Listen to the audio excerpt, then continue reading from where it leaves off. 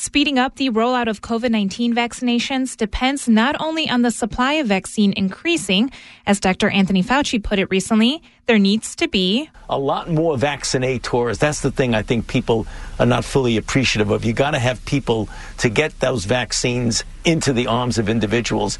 That's where a small local group called the Chicago Vaccine Brigade hopes to help. WBEZ's Becky Vevea explains.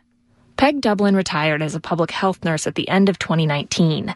But really, she puts retired in quotation marks because when the pandemic started a year ago, I knew this was going to be the biggest public health event of my lifetime and immediately wanted to do something. Dublin says she's been a social activist all her life, an organizer by blood. Starting in March, I started signing up to volunteer with the city, with the state, and nothing. I never heard anything, and I was so frustrated. And then finally, with the vaccine, I saw my moment. She started calling nurses she knew and emailing people she volunteered with on political campaigns. She posted on Facebook and even LinkedIn. And within, it feels like minutes, our group went from 5 or 6 nurses. We're now about 45 or 50 people. They call themselves the Chicago Vaccine Brigade.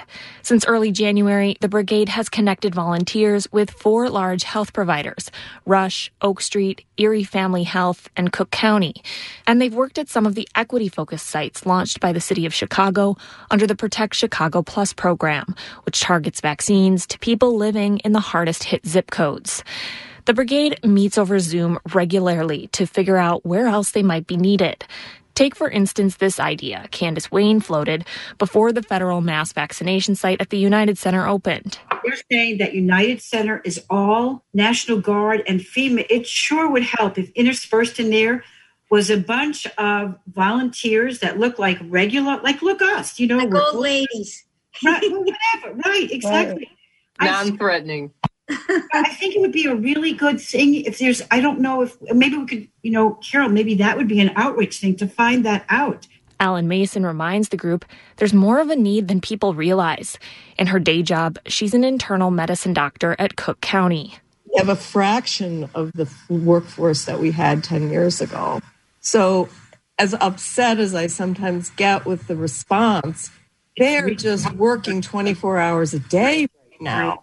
Dr. Ali Khan with Oak Street Health says while they've got enough staff, we can't just completely flip into being vaccination centers.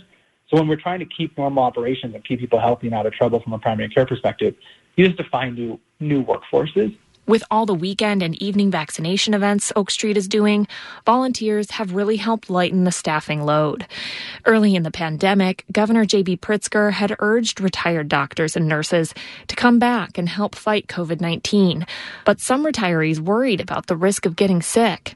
That's less of a concern now. Dublin got vaccinated in January and says volunteering was the first thing she did in person in almost a year. And I put, I think, 42 shots in arms, and it was a very intense and emotional experience.